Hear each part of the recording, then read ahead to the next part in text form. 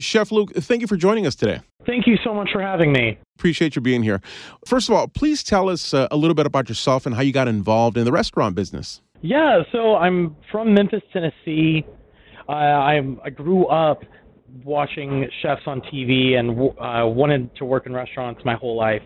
So then I just made the steps that I could to become an executive chef and to get my chance to run a kitchen.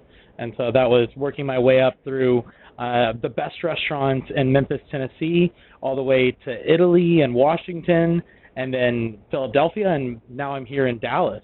Oh, wow. Fantastic. So where do you think this passion for cooking came from? My passion for cooking really came from my desire to nurture people and to care for people and to show them that they're important, that they matter. And so there's a lot of ways to do that. And one of them is to give them delicious food that they can enjoy.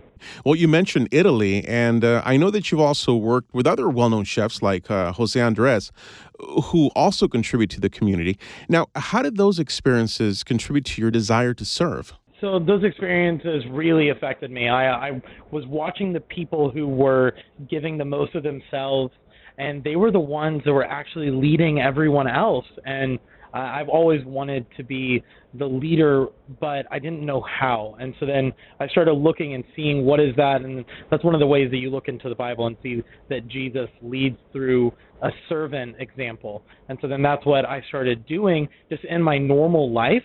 And then with the chefs that I was working with in the restaurants I've been working in, if you lead by service, you end up becoming the leader. And so then at a certain point, I didn't even care about being a leader, but I was put into that position because I was the one that was serving. So then I was the one that became the leader. And so now I'm still having the opportunity to lead by servant leadership here at Savor. Now you've taken it upon yourself to serve and feed the men and women working the front lines to fight this COVID-19 coronavirus pandemic. Please tell us, what has that been like so far? Wow, it's been crazy. It's been amazing. It's been stressful. It's been hard, but it's exciting. It's something that we want to do. And it's not just me. It's me and our team, my sous chefs, our front of house managers, the owners of Savor, all of us coming together and saying this is something that's important. This is a way we can help our community. We've been people who always wanted to do something for our community, and I've been at Savor for a year, and in the culture here, we want to give back. And so we know those people individually. We know guests that are doctors in those hospitals. And so because the situation is so difficult, we want to give to those people as much as we possibly can. And how exactly are you serving those first responders? So we're serving the first responders by bringing them meals, and that's weekly. We've been bringing meals to doctors and medical workers across Dallas for the last I guess it's been a month now. We've done it weekly, and so we're bringing meals hundreds at a time now. And what kind of precautions are you taking, when you feed these first responders in order for you to stay safe and for your staff to remain safe? Oh, of course. We maintain the highest of health standards here. The health department actually came at the beginning of the COVID-19 crisis and came and checked the restaurant along with every other restaurant in Dallas as far as I know.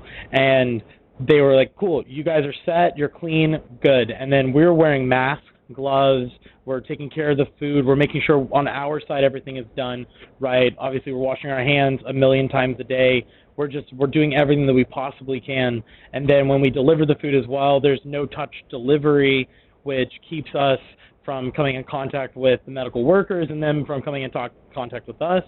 So we're doing everything that we possibly can do to make sure that the food is safe and that those doctors and medical workers are all getting our food as clean as possible so they can enjoy it.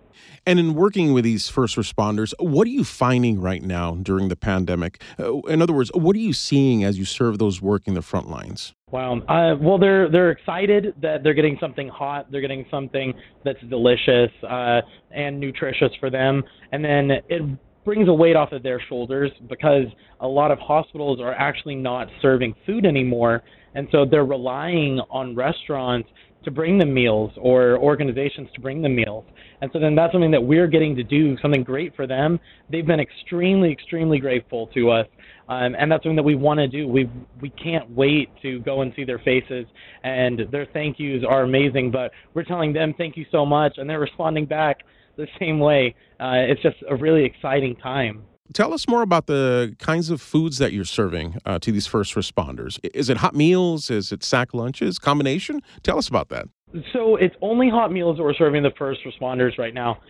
We're making fresh pastas in-house for them.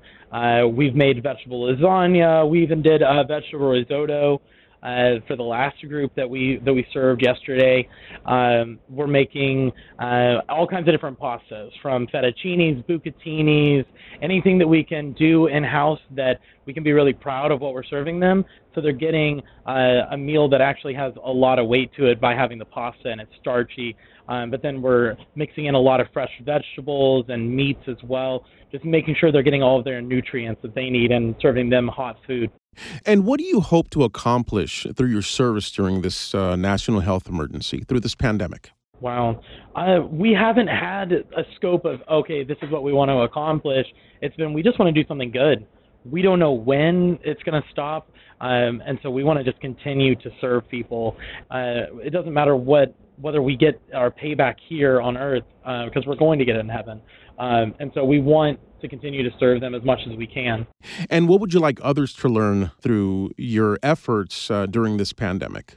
Just to continue to serve. We want people to learn that when you give, you get it in return. When you serve, you get service in return. When you love people, you get love in return. The people that are holding their wallets and purses really tight and saying, I don't want to give to anybody, they're the ones that are actually suffering more than the people that are giving. And what about a word to the men and women risking their lives to help those struggling with COVID-19? What can you tell them? Oh, we're so thankful for everything that they're doing. We know they have families and friends, kids that they can't even see. There's so many things that they're doing right now that no one else can even understand. And it's amazing, and thank you so much. And we just want to show them a big thank you by what we're doing in response to what they're doing. And for the patients struggling with the virus, what's your message to them? For the patients, this life it's one thing. You get to choose to follow what you're supposed to follow and do what you're supposed to do. And if you can love and serve and be kind through the end of your life, that's what you should do. And if you get to survive, then that's a wake-up call. So go back out and to solve whatever puzzle God's put in front of you for you to solve, and for you to go and to serve. And any final thoughts, any more words of encouragement that you may have, or that you just want others to know before we conclude? So I was reading in Exodus, I believe. Moses was traveling, and there was a pillar of fire before them at night and a pillar of cloud before them in the daytime that was creating a path for them to walk that was smooth. That God is the one that is lighting our way. God is the one that is leading us. And so if we just follow behind his steps, then we're going to have a smooth journey to wherever we are going. Chef Luke, thank you so much for joining us today.